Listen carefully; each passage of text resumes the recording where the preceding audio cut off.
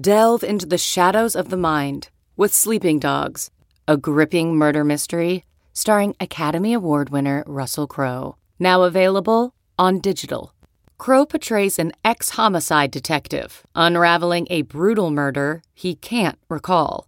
Uncovering secrets from his past, he learns a chilling truth. It's best to let sleeping dogs lie. Visit sleepingdogsmovie.com/Wondery to watch Sleeping Dogs, now on digital. That's sleepingdogsmovie.com/Wondery. CarMax is putting peace of mind back in car shopping by putting you in the driver's seat to find a ride that's right for you. Because at CarMax, we believe you shouldn't just settle for a car. You should love your car.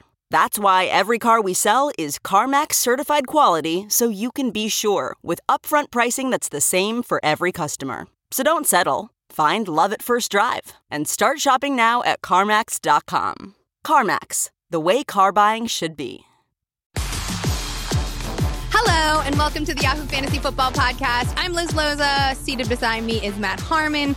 And just off to the side is producer Brett. And we are back for our first of two shows this week. Last week, we premiered our 2 shows per week, which we will continue to do throughout football season, but no guests.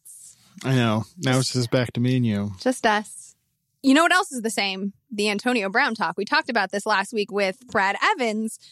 And the drama has continued. Now, it went from, it is a head-to-toe conversation, right? Or I should say, toe-to-head, actually. We've got to make the whole rounds here with Antonio Brown's body. Right. His feet looked shaved. Like just shaved. Like giant swaths of skin hanging from it. And now he wants to play with his unsafe helmet, which... Obviously, the NFLPA, like the players union, is sort of like, no, we're really in favor of stricter rules and helmets that could prevent concussions. I've had this thought, though, and I'm sure this has been done on Twitter because it's not that new, but I haven't seen it. So don't at me with like, so-and-so tweeted this 3 days ago. But maybe the reason he wants the unsafe helmet is because he's been wearing an unsafe helmet. Yes, because last year the players were allowed to have a grace period where they could still wear their unsafe helmets. And they weren't, quote, unsafe. They were just like... They were below the threshold. Yeah, I mean, it wasn't like he's out there wearing a damn snapback hat. You know, he's out there wearing a helmet. But like some Von Dutch hat, like it's the early aughts. Right. So, I mean, he's out there wearing a helmet, but I guess his thought is that he can't really see as well out of these new ones, whatever that means, or it obstructs his vision. You know, AB is a known like perfectionist when it comes to his work ethic, his training, his like body, his regimen, all that. Except the fact that he roasted his feet. So this is actually why I wanted to talk about it, because I am super annoyed we have to talk about this. Yeah. I'm super annoyed we have to talk about it because I find it, not just because it's a circus and what do you expect and not really important news, but I remember months ago, I looked at you, baby Matt, and said, I don't think a guy who quit on his team down the stretch, a playoff contending team, is someone I'm going to put in my top 10 wide receivers. Like, I think there's something else going on here. And you said... But Liz, there's nothing in his history that doesn't prove he isn't a hard worker. And I was like, yeah, but man, I feel like once that Raiders situation is just bound to be combustible and they're going to start losing games. Yeah. And does a guy like that, especially when the drop-off in quarterback and the drop-off in O-line and all of those things, like, is he someone who can emotionally handle it when he's acted like a child at a much more relevant in terms of wins team right now? And I let myself be seduced by the groupthink, right? Like, I was just like, oh, yeah, you know what? It's not relevant. Like, this is just me being in my head about things. When in fact, like, there is intuition and there are gut feels about someone. And if someone is a narcissistic maniac, then like maybe you should believe them the first time, you know? And I'm thinking about that because we've also talked about different strategies we want to employ and philosophies we want to take into the season. It's why over the past couple of days I've been like, you know what? I do like Chris Conley. Like, maybe I'm going to be wrong on this take, but I had this take early on. I backed away from it because I felt like I shouldn't do it. not because anything anyone said was relevant, but because it was just not the cool take to have. Same thing with Maurice Harris. Now the Josh Gordon reinstatement adds a wrinkle into that. So if there is evidence, Jacoby Myers hype train. Jacoby Myers, I remember texting you in August and watching some Calvin Harmon tape, and I texted you and said, Jacoby Myers is 1,000 times more interesting to watch. I don't know about August, but... April, I meant. Yes, this is August. Okay. Right texting you in April, though, we were talking about right. Calvin Harmon, and I was like, this guy's a fucking snooze. Mm-hmm. But Jacoby Myers is lighting it up, but he wasn't the popular choice. He wasn't the discussed choice, and so I backed away from it again. And that is why the Antonio Brown thing is annoying to me, because I was like, no, he showed us who he was. And I refused to believe it because the brand was different. Yeah. And now I sort of feel like, F it, man.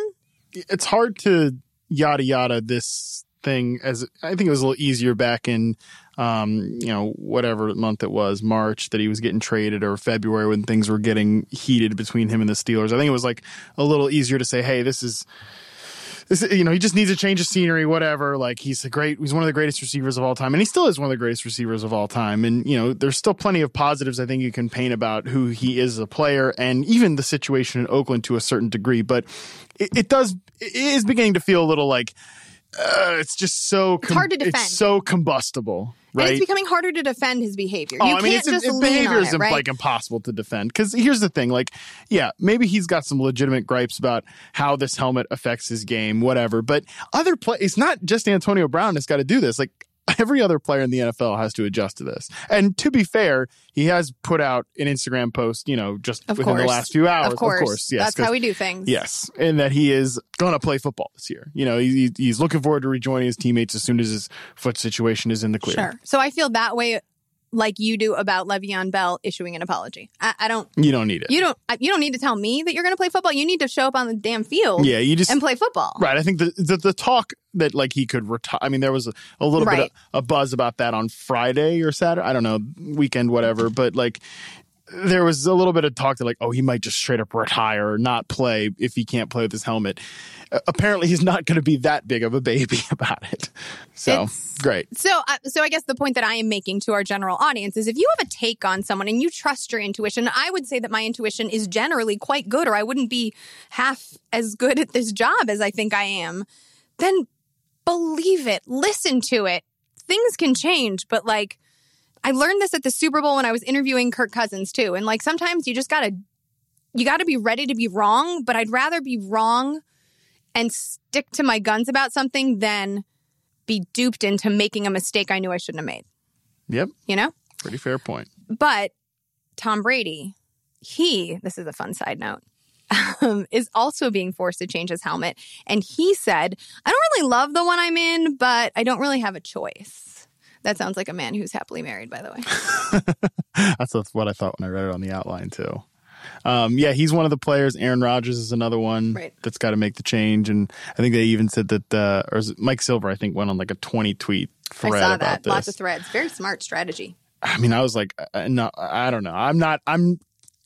Threads are kind of on my radar. I've never done them. You told me to do them, and I was like, I know it's too much work now. It's I've been completely anti-tweet thread, and then now I'm if you go 3 but to how 5, do you know? My question is, if this is my whole thing, I don't want to tweet stuff that's not authentic, and that isn't organically coming out of me, and in order to do a thread, you have to know that you have to plan the damn thing. And how boring is that? A 20 tweet thread one. Yeah. But even if you're oh, I'm going to talk about this thing and I'm going to build on it. Why don't you just say the shit?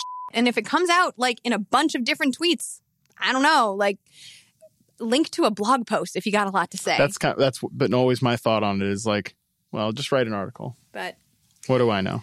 Antonio Brown, for what it's worth, I know that you're tiering. Did you move him down out of your tiers? I moved him down to my wide receiver 15. And wow. I'm not going to do that. I have him still as wide receiver. I haven't decided if I'm going to have him as 8 is my original slot, and I'm tempted to just keep him at 8 and relax, because I think the same situation is going to be applied, to how I thought about it before. I could see myself moving him to 10, but I'm not going to take him out of tier 2. entirely. For the record, he's the Yahoo consensus wide receiver 12. Right. So Andy Dalton and I didn't see this, all have him at 15, and Brad and Scott have him at 9. So you would be the highest on him. I just can't see him in the same stat. Like my tier 3 of guys is like T.Y. Hilton, Stephon Diggs, Adam Thielen, Amari Cooper, Brandon Cooks. I see him as a jump above those guys. All right. Tom Brady, though, he's the QB 27. I have him at 20. I don't know why 27's in here, but Brett has him at QB 27. I just said he's confirmed to have it was a joke. I meant he was going to be like QB 27 for the year, and he was going to have a massive drop off because of the helmet. Because of the helmet. Oh, because his vision is going to be impaired. Rodgers is cooked too. Yeah, 100%. They're done. I can't remember who the other players are. My logic is firm and sound. This is the Brett algorithm. Oh yeah. As we all know, we've got one preseason week on the books, right? Yep. If you're a Denver Broncos fan, you got 2. Atlanta Falcons. 2. Oh, who cares about that? And Drew Lock, by the way, moved himself up to the QB2 on the depth chart there, if you're talking about the Denver Broncos. You know what? Original point, never say die. By the way, most recent episode of Rookie Orientation is out on all the hot pod markets today, featuring Drew Lock and both Matt Harmon and Liz Loza. But continue. Yeah. I did think it was very good. I mean, like I said offline, I tend to think the episodes I'm in are great. You bring a nice change of pace from everyone else in there, as I've said before. Being all nice. Well, Wow. Feel good Monday. Okay. So with this 1 week of the preseason in the books, a lot of players have showed out and showed up. We got to talk about them. James Washington being the first one, even had Des Bryant tweeting. Did you see that? Des Bryant said at James Washington, even tagged him in that. We'll have a breakout year. Just wait on it. That's some high-ish praise. That's some pub. We've been talking about what Pittsburgh is. I mean, we talked about Antonio Brown at the opening of the show. Pittsburgh's obviously in a transformation place. James Washington, for people who didn't know, comp similarly to Ty Montgomery coming out of Oklahoma State. Running back, wide receiver, hybrid. I hate that comp. Well, will you agree with the fact that he had some nice downfield ability? That was the nicest thing about his game, or one of the most shining pieces. Torrey Smith. Great, fine. Player. Let's just let's talk about the downfield ability, because I think it is that piece of it that showed up in the beginning moments of the preseason game against who did they play? Tampa Bay. I don't even remember. Yes, against Tampa Bay. I did watch all of them. Didn't. Josh Dobbs 45-yard bomb to James Washington immediately, and then he connected, I think he converted 3 of 4 more targets for a total of 815 yards. I'm sorry, not 800, over 80 yards, and a touchdown, an 8-yard touchdown. Those were from Mason Rudolph, his old teammate. College teammate, little connection there. So are you at all intrigued by James Washington? Are you standing? Do you need some coffee? So are you okay? Going back to Friday before this, Friday morning before this game even happened, I was kind of thinking to myself, I was pretty much like, damn, James Washington really not having a good offseason. Like Dante Moncrief has earned all the praise. Like the drumbeat, shall I say, was especially negative on James Washington. And I was like, oh man, I just don't know how to feel, don't know how to feel about him. Like I think he's a guy that's just not even draftable. And then he goes out and has this nice preseason performance, and that kind of makes you change your opinion. But because going into this game, there was a report that some inside the organization had rookie Deontay Johnson, third rounder. That was the battle. I think that's the conversation we should have, is that who's in play for the wide receiver 3 spot. Right. So that's my thing. It's like, if we're sitting here talking about, will James Washington is he going to win Pittsburgh's number 3 job?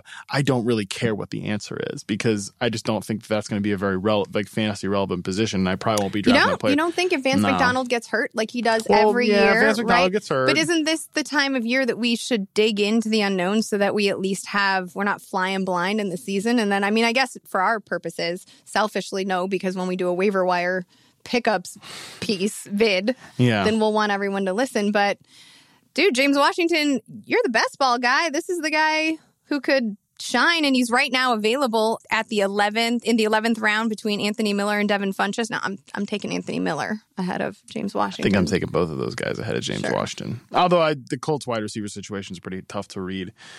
I don't know. I mean, I think that I think this comes back to that if we're debating between, him and Deontay Johnson for the number 3 job, that really does solidify Dante Moncrief as a really nice late round pick. But I don't know if we're already there at accepting that point or not.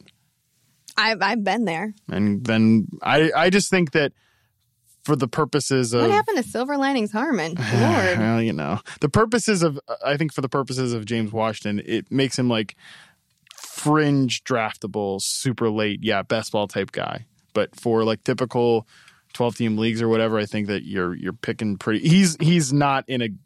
I don't know quite where I'm going to have him tiers-wise, but it will be after guys like... Or it will be kind of in the same range of guys like Michael Gallup, Josh Doxson, that type of range. Well, I take Michael Gallup ahead of James Washington. Yeah. So, I mean, I think he's going to be like wide receiver 60-something, which is still quite a fall from where he was, when he was battling Moncrief for the second job. James Washington himself said he seems to be in alignment with you. I found this quote and I just wanted to share it. I would say I'm a lot more comfortable than I was last year. That's to be expected. But it's just the first preseason game. I just got to keep building off of this. I can't get too high. I just got to stay steady and keep going. Let us not forget that he actually had a great preseason last year, That's too. a very good point, Matt. That's why you're here. It's good to be here for some reason. Let's talk about Spencer Schnell. I know you watched all that Schnell tape. Nope. You were grinding it. Nope. This guy is Nope. smaller than you. No Adam Humphries? No problem. Yeah! Ring the Schnell bell! Illinois State's very own. And let me tell you, I did some keg stands in Illinois State back in the day. Keg stand for a woman who's 5'2", by the way. Kind of easy. Yeah, you should have seen me try to do some of those keg stands at like 315 and 6'3". Those were rough times. It was like, how many, does anyone have a crane? I remember like one frat boy just putting his like whole hand, like it was like the size of my torso. And he just like held me one hand up there. And I was like, oh God, if he's real drunk, I'm going to break my neck. But I drank that beer and I threw up later like a champ. Hell yeah. Anyway, another champ, Spencer Schnell. He went off. He went off for 7 catches and 119 yards in the Bucs preseason opener. Same game that we were talking about a little earlier with James Washington. But all of it came in the final 9 minutes and with Ryan Griffin under center. Mm-hmm. And so he said that the natural rapport with Griffin made sense because that's who he usually gets passes from in practice. I think it's worth noting for 2 reasons. Now, is this a guy you're going to draft? No, don't do that. But Bruce Arians gave the kid a shout out. Very nice. Also, Scott Miller, who Bruce Arians has been very high on, who is the slot guy like you expect the slot guy to be in this offense, right? Was out and has been with a pulled hamstring. So, just too bad because he got some pop earlier in the offseason. And he had gotten all of that buzz and he had been the favorite for the number 3 job behind Evans and Godwin. Jameis Winston even it wasn't just Arians and beat reporters, but also Jameis Winston talked him up, which is interesting since Ryan Griffin, is the quarterback that this other guy is passing to. So Jameis Winston, little bit of a smoke blower. I will say this, like little bit of that Petey Carroll sensibility. A little bit. Yeah. And if you want to find hype on Bucs player, I promise you'll find a good quote somewhere from Jameis Winston because he likes to. Which what a real nice man. Really will talk up with people around him. I mean, that's a skill. Yeah. So Schnell, interesting. Scott Miller though is the one to keep an eye on. If you're keeping an eye on an under the radar pick, then and especially like in a PPR league. There were moments last year, I don't think he's going to get to Adam Humphries level, but there were moments last year once injuries and bye weeks came that Adam Humphries was like a suitable flex play. So again, bank it. Just bank it. We're not saying you should draft him. We're not saying you should put him in tiers or rankings or any of those things.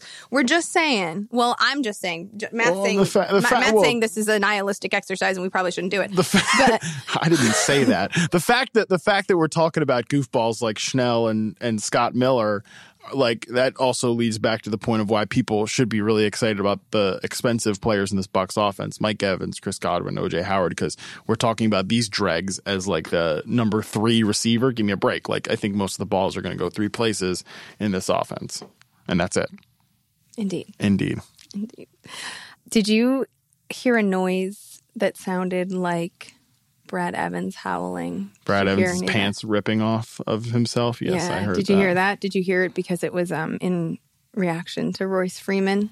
Oh, yes. And one 50-yard run in which he was incredibly well blocked and his stiff arm looked more like a SWAT. It doesn't matter. Doesn't matter. It doesn't matter because it happened. I don't understand. For Brad's sake, that's all that matters that it happened. Okay. So less than 2 weeks ago, Yahoo's own Charles Robinson reported that Denver was really feeling good about Royce Freeman and that the coaching staff was hoping to finally establish a split between Freeman and Lindsay. And then this did, to Matt's point, happen. He ripped off a 40-yard run. 40-yard one. Which was incredibly well blocked. Mm-hmm. And then there was nobody around him. Did you watch He got it? chased down by some fourth-string safety. He got chased down by a safety, Tedrick Thompson, who wrapped him up. And he went to stiff arm him, but then was like, no. Swatted him. And I was like, everyone's going bananas because they're watching the numbers. They're not watching the play. That said, I'm still higher on Freeman, but not because of this. I've been higher on Freeman for a million other reasons. But what he did in the preseason to me was not all that interesting. We also haven't even discussed yet that Theoretic has came and left the Broncos. I mean, he's still with the Broncos. Fractured his shoulder out 6 to 8 weeks, something like that. Yeah. Cool. I mean, it looks like Booker might, still make the team, but God, let's hope he doesn't steal a bunch of pass down work. It's worth noting, while I think there's definitely going to be a timeshare here, that Flacco played 11 snaps on Thursday. I think Lindsay was on the field for 7. Royce came in for 4. And they split the goal line, the work inside the 10-yard line as well, too. So this is a backfield split. It is a situation where Freeman's clearly going to be involved. Lindsay might just be out just a little bit ahead for the time being. So let's give it some context. I think that this run that will get 1 million retweets, right? It's no Amir Abdullah against the Jets or whatever it was, but, That was Brad's other favorite. Oh, well. I remember being in a hotel room for a work thing and Brad being at the bar and hearing him. I was watching the game because I sometimes just want to be left alone and cannot handle all the mins. And so I went up to go be alone by myself and I heard him yelling from which tells you how good of a room they give me, I guess. Right by the bar, paper thin walls. But I think that this is going to help Freeman's draft stock, and his stock is going to continue to inflate his ADP, which is currently, he's the RB38 going in the middle of the 8th round of 12-team exercises. That's around the same place as Jordan Howard and Kareem Hunt, which seems bananas low to me.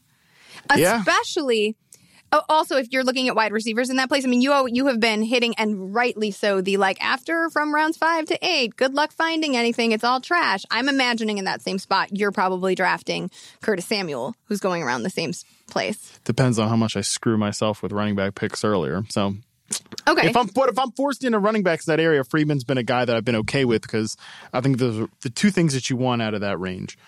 You want to ask yourself, possible range of outcomes.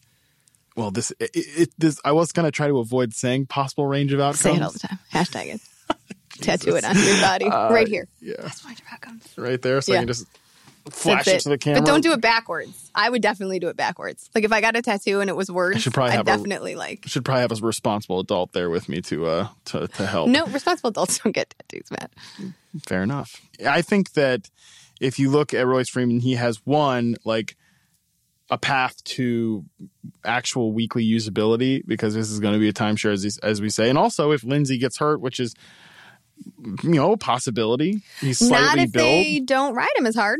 It makes the likelihood of that less, but at the same time could still happen. And even just because everybody gets hurt, and if he gets hurt, then Royce, his possible range of outcomes up at the peak part of it is very juicy. Philip Lindsay is the RB24, according to ADP, is going at the end of the 4th round. So these come down a little bit. He's my RB27 and the Yahoo consensus RB26, about the same place. For reference, Freeman is my RB33 and the Yahoo consensus 32, and yet they are 4 rounds apart in drafts. I would say, reach for the value. Yeah, I mean, I think that the take here is just maybe don't draft Philip Lindsay, even if you don't want to draft Royce Freeman. I've been avoiding him a lot. Yeah. Yeah. I think there's only one draft that I drafted him. And it was just because it's like, oh man, I'm going to run. Because he fell to like the 5th round. And I'm like, okay, this is reasonable. It's that gross range of running backs is about to start. Let me just go ahead and take this guy we feel okay about. How do you feel about Dexter Williams? Before you answer, let me tell you that he had the 2nd most rushing attempts during the first week of the preseason, which makes sense. Yeah. Right? Just behind somebody named Nick Brossette. Brossette. Some corporeal human being. a possible human entity. We'll see. 14 attempts, 62 yards, 1 catch for 18 yards. Boom.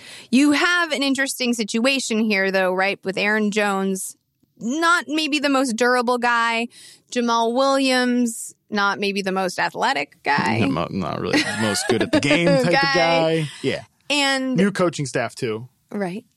One who has, I don't know. I was going to say one who has flip-flopped on his view of running back usage, but I will say that maybe doesn't have a type. Maybe he's just a like whatever Band-Aid I can use now is what I'm going to use. Yeah. I think that when you look at the Green Bay running back situation, it's like, look, I agree with your take about Aaron Jones. You seem pretty bought in that he might not stay healthy, and he's given us plenty to reason. He's already been hurt over the summer. Yeah, I was going to say. I mean, he's given us plenty of reason, and not just injury reason too. Remember that he did miss time for suspensions, et cetera, for other things beyond injury. So he's given us plenty of reason to think like, hey, he might miss games now.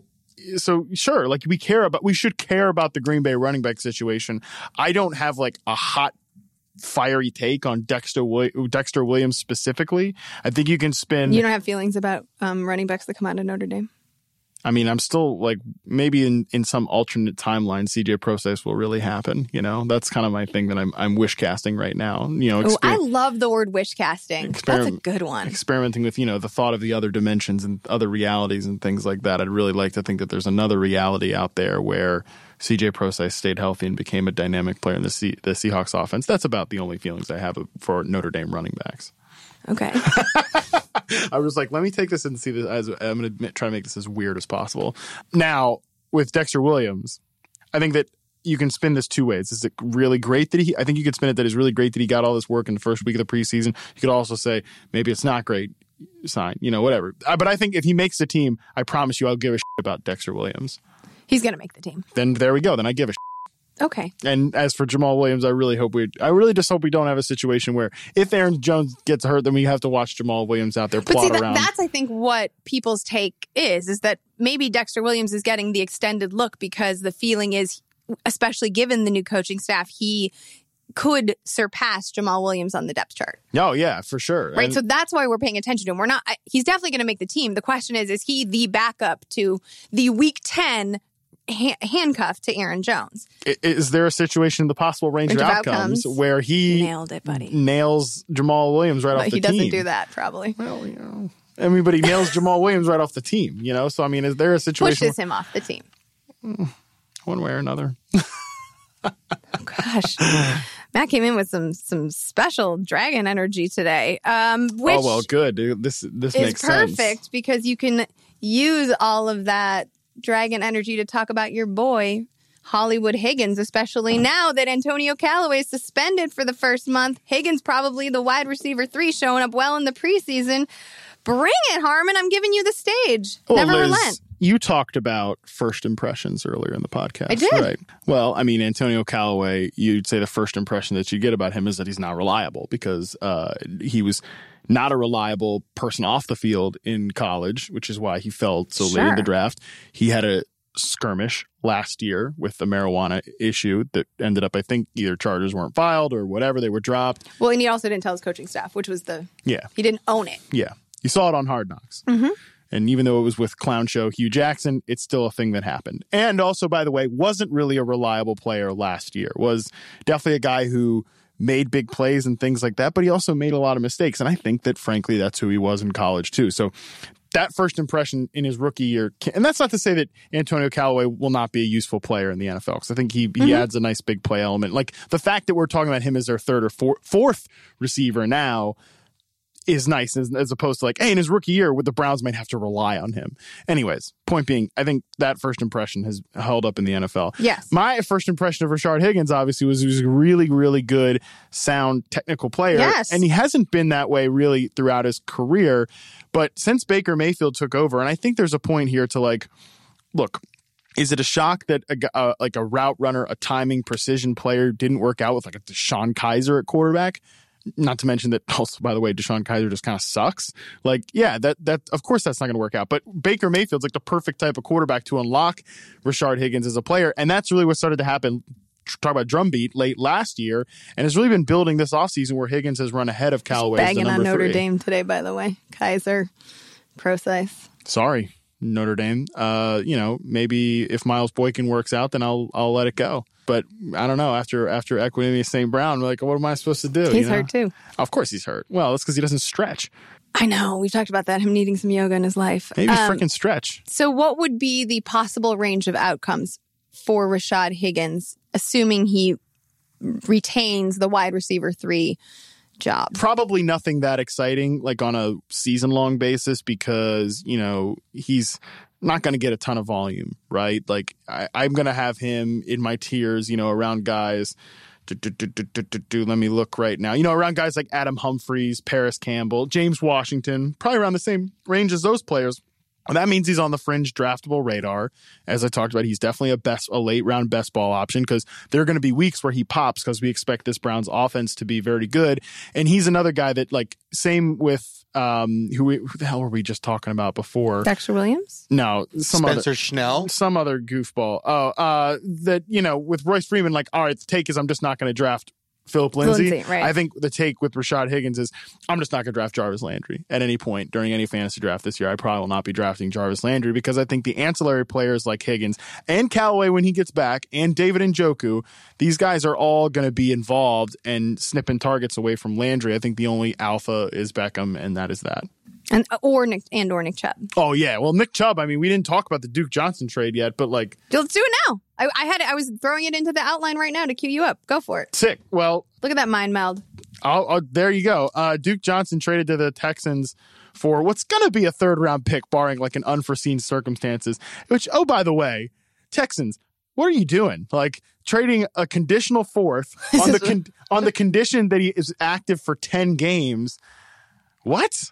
Like, you better hope he's active for 10 this is why 10 games. The GM and the head coach can't be the same person. Well, yeah, right. This is why, like, you need some accountability. There need to be like the checks and balances. Yes, like a little separation of church and state here. Because if you think like Bill O'Brien came in and was like, you know what, we really need a passing down back. I think we should trade everything we can to Duke Johnson here, and then you'd hope a GM would be like, actually, Bill, I want to use these draft picks. And like, right. Also, by the way, we have really clearly defined roster holes.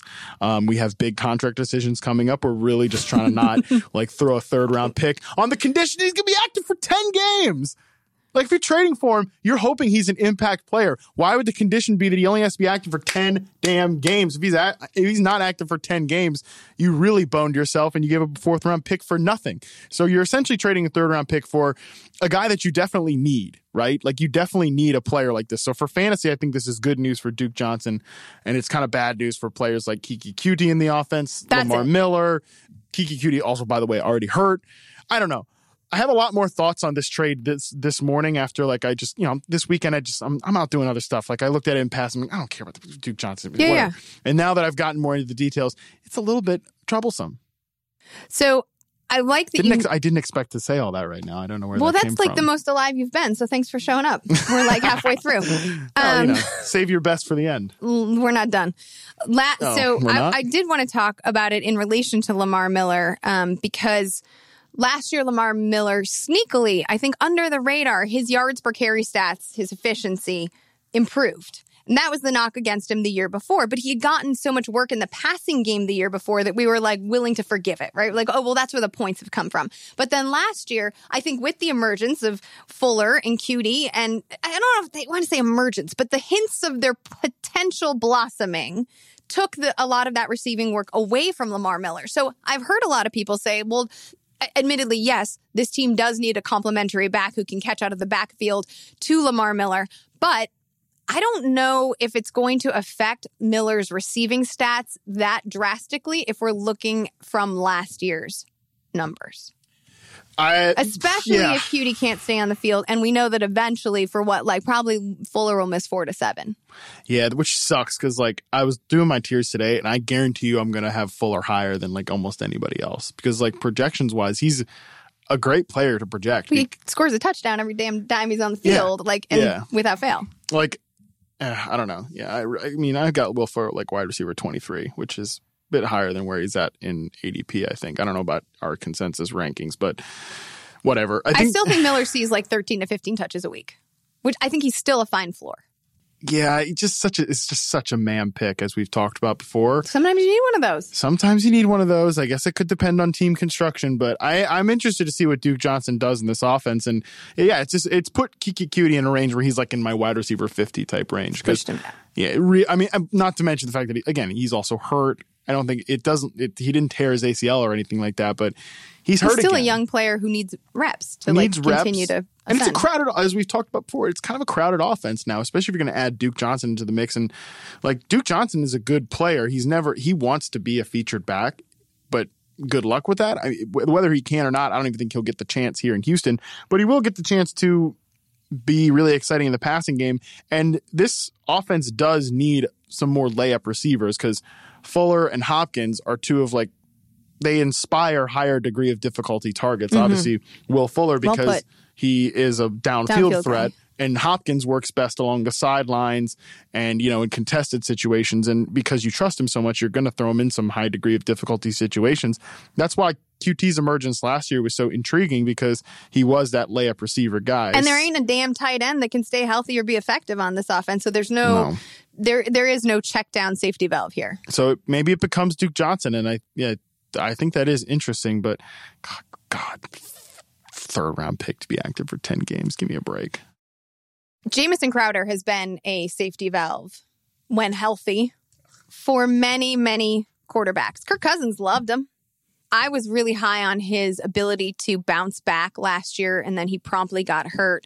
I am really trying not to lean into a burnt take here and follow the drumbeat, but you look at Sam Darnold clearly has a rapport with Crowder. That was evidenced in the beginning moments of the preseason game that just happened over the weekend, or maybe that was on Thursday night. It was actually, I think, on Thursday night.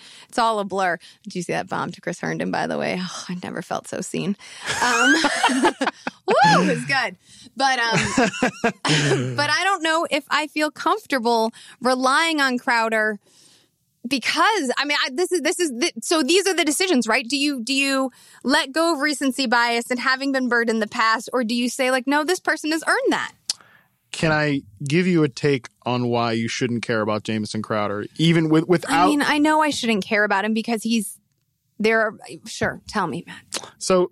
Also, by the way, it is worth mentioning he was hurt earlier this offseason. He did avoid disaster, but I think that's leading into the burnt thing. And I'm going to tell you, just without the burnt part of it, Adam Gase runs some of the lowest play volumes in the NFL. They always play slow, these Gase offenses. Of course, maybe it was the fact that Ryan Tannehill was Ryan Tannehill, but even when he was in Chicago, they run slow. They don't run a lot of plays. I've been projected to run the fewest plays in the NFL. They want to be a run-heavy team based on the fact that they've paid big money to a running back, sort of, kind of. Maybe Gase was involved in that. But the point is, you have Le'Veon Bell, who's going to command a lot of target volume. A lot of short targets, too, by the way. I think that eats into Jamison Crowder. Quincy Enunwa is kind of a short average depth of target guy. Robbie Anderson sticks out. I'm in on Robbie Anderson. Oh, they've also said that they're going to use him in a more diverse way. Which I think he can handle, by the way. So that's good. But again, so you're probably on an optimistic way projecting Crowder for 80, 90 targets. In my head, I was 83. Yeah. But 80 to 90 targets. Yeah. And a short average depth of target player who's not going to score touchdowns, you you can spend your late round picks better. Like on Ito Smith, who's available around the same place. Is he even the number 2 back for sure in Atlanta? I mean, Brian Hill's out there in the Hall of Fame game crushing it. Who else are you taking in the 13th round? That's where he's going. Jordan Reed, you'd take Jordan Reed. Yes. There you go. I would take players. Let me pull up third round. 13th. I'm Greg drunk. Olson. So here, 13th round. Michael Gallup. I'd take. Traquan Smith, better ceiling. Kenny Stills. These type of players, I'm fine with that. And maybe even some like late round. Those running back dart throws, sure. I'd rather take them there. I'd also rather structure my team to where I'm taking a quarterback in this range too, and not trying to take, again, I just don't, the range of outcomes on a Jameson Crowder, not great. Always comes down to possible range of outcomes. Drink. Let's talk about the NFC South. Okay, if you want to drink. Got feelings on all these teams. I'm sure. Especially one in particular. This is your home division. Do you want to start with the Panthers? You want to end with them, or you want to sandwich them? Let's end with the Panthers. Okay. Let's start with Give the me Bucs. something to look forward to. All right. Or fear, depending on how you want to look at it. It's all about the journey. It's all about the journey. Let's talk about the Bucs then. Bucs. I feel like we've beat this team to death. There's only 3 players. Well, 4 if you count the quarterback. 4 players we should care about. They're all great at cost. Don't you forget that Spencer Schnell either. Oh, I'm forgetting it. Couldn't if you had asked me who was the Bucs guy that we talked about earlier in this podcast without me looking at the outline and I had to name him like gun to my head. Whoops. I'm in trouble. Can we do that, guys? Yeah, never mind. Start. Wow. All right. Anyways, I want to talk about Jameis Winston because that is a player we don't talk about. We've all talked about Mike Evans and his possible range of outcomes. We've all talked about. We agree on Chris Godwin's ability to break out. I am walking away from the Ronald Jones. you walked away from the guy so far that you don't even know his name anymore. So walk away and forget. OJ Howard, if you can. Bruce Anderson has some breakout appeal, but I'm not really ready to dig in all that because he's a rookie, and I don't think that BA is that into rookies. And we saw that with David Johnson, who didn't show up until Thanksgiving. Talk to me during the season. Yeah, on that one. But Jameis Winston. So I am working on a all upside team article right now, and a banger. Spoiler, it's going to be. I have to do so. Our amazing boss, who was out here last week, Jason, we call him Chewy affectionately. He wants me to do a quarterback, 2 running backs, 2 wide receivers, and a tight end. And it took me half of a damn second to say Jameis Winston is my all-upside QB. I know that we could talk about, Josh Allen and Lamar Jackson because of the rushing stuff, but you know how I feel about that. I feel like Jameis Winston is the perfect all-upside quarterback because he hasn't been able to show us all that he could be. He continues to make these boneheaded decisions and get chance after chance. But here's the number one argument in favor of Jameis Winston. Where the hell's the damn defense? Vita Vea is now hurt. He's going to be out some 4 to 8 weeks or something. You've got Ndamukong Suh, and everyone's like, oh, well, he's a great run stopper. Cool. As a Rams fan, that dude did not show up until the postseason. Yeah. He was barely there. He's a mercenary. I think that's what you called him. The right? NFL's mercenary. To me, when you look at when you take the ethos, the brand away from Jameis Winston and you just look at his circumstances, he is a top 10 quarterback. Yeah, I agree. What's the problem? I have him at QB 13. I don't know where I actually have him. I'm just saying. But that's where he's at in ADP. And I think when you look at him too, he's got a great ceiling. I think he could lead the NFL in passing yards for sure because they're going to be throwing a ton. They have no running game. We're still here tracking Peyton Barber's preseason stops because there's no point to life. Don't put your hands over your face. We can't hear you. There's no point to life. Let me say that again. One more time. We're still tracking Peyton Barber preseason snaps. Gross. There's no running game here to speak of. There's no defense, as you mentioned. They're going to be throwing a ton, and they've got great weapons. They've got 3 great weapons, and that's it. And that's more than enough to drag Jameis Winston along to a great fantasy finish. I think he's got season-long upside. I think he's got weekly upside. I think you crushed it with your QB pick there, and I'm sure Jason was super hyped about your efficiency in the matter. QB 11. That's where I have him ranked. Not backing away from it. Boom. I have him in the tier with the same as guys like Matt Ryan, Cam Newton, Kyler Murray. Hey, Matt Ryan's a great segue. It's almost like you're professional at this because let's talk about the Falcons. You are. I'm just here. I'm along for the ride. Now I ruined it. See? what did I say? What you do, Matt. What did I say? Brian Hill, you talked about him too. Yeah, I did take him with one of my last... Oh, you took him someplace. Now this I'm interested in. Tell me. With one of my last picks in the Apex draft, which is with a bunch of other goofball writers in the industry. It's an excruciating draft. It's one of the worst and hardest every year. Because... I'm not cool enough to be in it. There's a lot of flex spots. Like, people are thirsty as hell for wide receivers. So you're like, oh, God, I guess I feel pretty good about taking John Brown in the 8th round, which I feel good about. But right. That's just the way the draft is. It's one of those drafts that you as a casual player should never look at and be like, oh, really exciting that I'm going to follow this draft board for my home draft. No, you shouldn't. You should never do that because Baker Mayfield, I took him in the 11th round and people are taking receivers super, super early. But you can at least look at it and see oh, my favorite analyst is high on this player. Interesting. Take note of that. Ew. Well, I think but it's people ask us, what's the utility of mock drafts? I think you're looking at analysts you like Liz, if people trust you, then it's oh, cool. I think Liz took this player really high. That's an interesting note, but you shouldn't be looking at it all right, now I'm going to follow a structure like this for my home draft because it just doesn't go that way. Our stupid analyst drafts are never reflective of reality for most drafts out there. What the hell were we talking about? Brian Hill? Oh, yeah. So I drafted him super late there because I think there's a chance he's the number 2 back over Ito Smith. And while Ito Smith is drafted in fantasy leagues, Brian Hill's not. Brian Hill's having an okay preseason. Let's fly. As Falcons do. Yeah. Rise up, as they say. Otherwise, this is another offense where I think there's...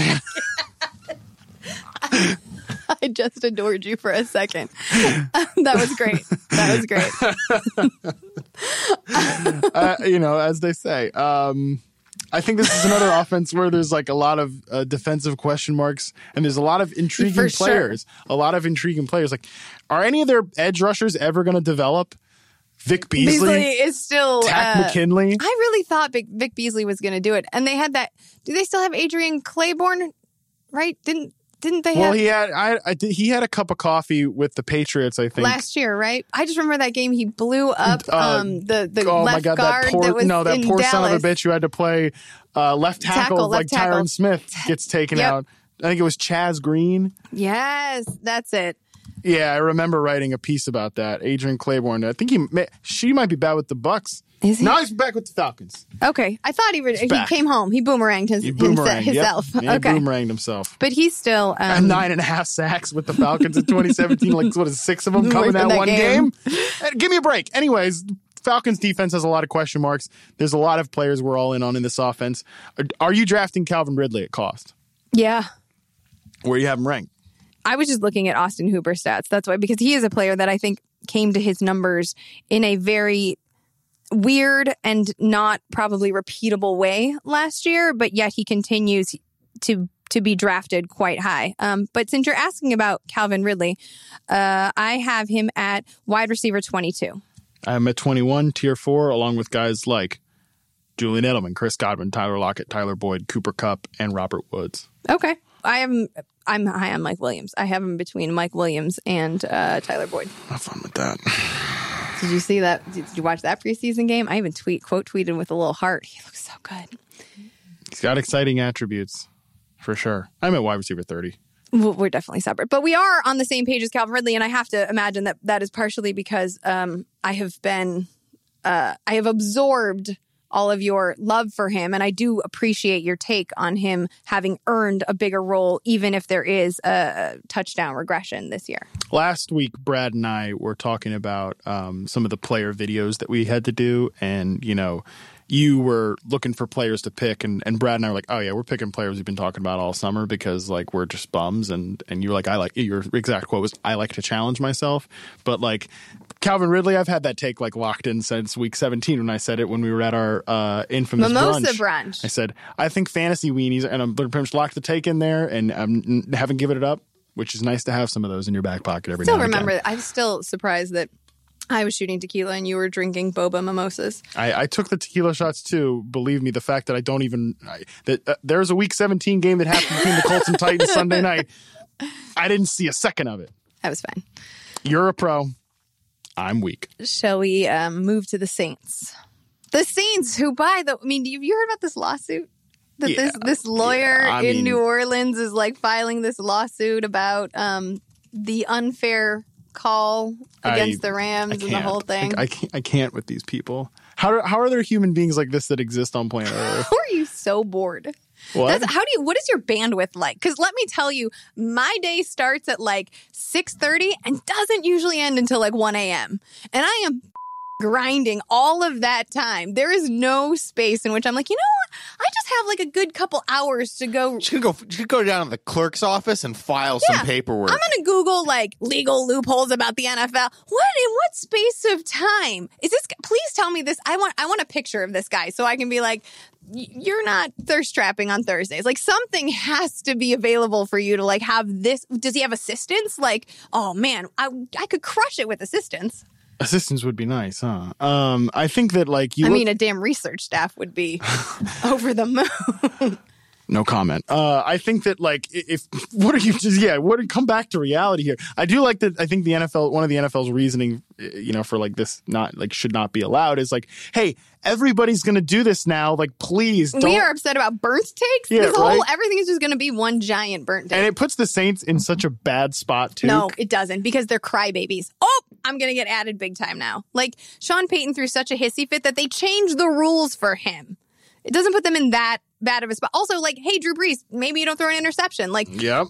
No one wants to talk about that. No. We talked about it in an article. We both had independent articles, and we talked about it like in, February, and people were still, the comment section was like, I made the mistake of actually reading him that day. Anyway, from a fantasy point of view, let's talk about Latavius Murray, because I was re-ranking. I went after this first week of preseason action. I went back and adjusted my rankings, and I had to move Latavius Murray up. I had been notoriously high on him, which isn't fair. I think it's just I fell victim to the recency bias that I want to rail against. Mm-hmm. I think the fact that like they were obviously Drew Brees not playing in the preseason, but they had the starters out there. I think 15 snaps for the starters, and Kamara had 10 and Latavius got 5, and that's about the split that you'd think. Like, no, I still have Kamara at 1.01, and I'm not going to move off that take because I think he has explosive touchdown upside, 90 catch-ups. I moved him up. To what? 1. You've been spending too much time with me. I did it. I'm the only one, but I couldn't. I can't put Barkley in my number 1. Nope. And I had Zeke at number 1 forever. It was 1, 2, Zeke, Kamara. That's what I was doing. But then I just kept thinking about whatever that old guy who plays in the band. Jason Witten? No, in Cabo. That band that we talked about Sammy last week. Hagar. I tried to erase a lot of those from my brain. Although I did go through a Guns N' Roses phase recently. That's like an old person's band. I'm moderately old. 2 pods in a row, guys. Just referencing You're bands. the one who sent us this Americans video, and I was like, I watched it 3 times, and I was like, I don't get it. What does this have anything to do with us? And then I remembered it was the song. But anyway. I think one of the best tweets of the weekend when I did tune into Twitter, which was not often because I'm kind of over Twitter. Today, Matt. Today. I'm kind of over this whole thing, but one of the best tweets of the weekend was about Saquon Barkley was I think Davis Maddock quote tweeted one of the like training camp highlights of like Eli dropping a pass in the bucket to Saquon. He said, and the Giants close the gap to 21 as time expires to just, relay, this is just, running backs don't matter, whatever. I thought that made me laugh. I just think about all of those stack boxes, and I know Brad's thought was like, yeah, but what about last year? Well, OBJ was there, and like, you're not going to have Sterling Shepard can't stay healthy. You're not going to have Corey Coleman. Are Cody Latimer truthers still a thing? I guess we're going to find out. Didn't he he caught the touchdown from Daniel Jones? Yeah. So now it's live. It's lit. Yeah, it's lit. I think when you look at Latavius Murray, which is how we got on this subject, I think he's a fine 7th round pick. RB29. Yeah, he's fine. It's fine. He's a good best ball pick because he's gonna have like big ass weeks, and he does have pretty sick upside if Kamara was to ever get hurt. Obviously, original take from me there. Cool. Just roasted my own take. Oh my god, what am I doing? And anything else with the Saints? Jared Cook's been looking good. I mean, we kind of talk about. Oh, I'm sorry, I talked over that hot take. It's like you were in the kitchen with that one. No. Jared Cook, though, yeah. I mean, hey, let's chop it up. Let's chop it up on Guys, Jared can we Cook. please put a fork in this segment? Oh! Well, if anyone's still listening to the podcast, I think Jared Cook is like tight end 8. He's in the 8th, available in the 8th round. Sure. Yeah. If that's where you want to go, do you like Jared Cook or Vance McDonald better? I think we talked about this last podcast. One of those preview videos. We've done a lot of stuff. I think I would take I think I posed this exact question to Brad. Jared Cook. If I posed this exact question to Brad and you listened to both episodes, let me know, because I just had a moment of like, I think my brain is eroding. It's only August, friend. It's only August. We got a long way to We go. got a whole couple months to go. All right, let's get to your Panthers. We both agree that Latavius Murray is fine in your RB 30 range. Jared Cook, if you want to do something in the 8th round, at tight end, it's a fine place to do it. Don't care about anyone else in the passing game. Okay. That's on Michael Thomas, obviously. Panthers. I think I've said this a number of times. I believe this offense is the most stocked that it's ever been of the Cam Newton era. Rinse, repeat on that take. And look, it's hard not to be. I'm excited about, I think, every single player at cost in this Panthers offense. I'm excited about Cam Newton at QB, whatever the hell he's going at. I'm excited about DJ Moore enough in his draft range, even though he's obviously more expensive than his teammate Curtis Samuel, who, by the way, like, welcome to the rest of the national media catching up on the Curtis Samuel's going to break out train. Been here since frickin' May. Where y'all been? I see Albert Breer's out there tweeting like Curtis Samuel's going to have a breakout season. So it's out there now. There's no medals. You did it first, Matt. You did it first. And no one cares. No one cares about that. It's just...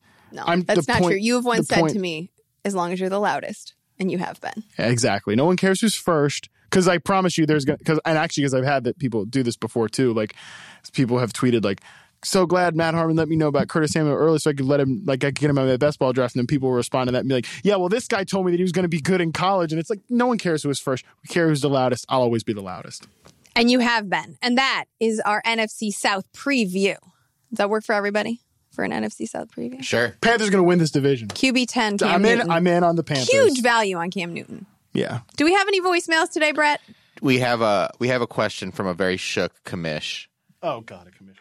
Hey guys, as the commissioner of a longtime keeper league, I find it increasingly difficult to schedule a time for a live draft that accommodates everyone's schedules.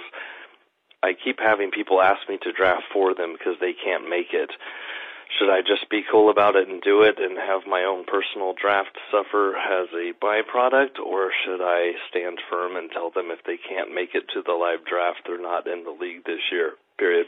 Thanks for your advice, guys. Keep up the great work. Oh, I got thoughts. I like this question. Are you sure? Because I got a thought too. Okay. But you may. I'm going to go first. There's a middle ground here. There isn't a like, you don't get to be in the league if you don't show up on that day. There is, which we do in my home leagues, not my pro leagues. If you're in a league with Brad Evans, you better be like at his door in Denver drinking tequila. But there is a world in which the majority of members of the league, more than half, agree on a day and a time. And if you cannot make that, 2 things. You auto draft. Suck it, you auto draft. Or there's this amazing thing called an app. But that goes on your phone. I have drafted from an airport. I've drafted from the ladies' room. I have drafted on a hike. You just draft. But the point is here he wants to have a live draft. People want to have you can live draft. Oh, you mean in the house? Yeah, like a live in-person draft. I mean, do you need all that? Well, I'm under the impression that this is a live, in-person, stickers and all that shit on the wall. Okay, so I've also been a part of those. I got kicked out of the league because I won it too many years. But the humble brag, but okay. The solution for that in this league, so there's a test case, and this league has been going on for many, many years, and people are very happy, enthusiastic about it, is if you cannot make it, then you ask a proxy, not the league commish, to draft for you. And you have to give them your rankings. And if your rankings are Matt Harmon's or Liz Loza's, then you specify, I want to go by this analyst's rankings.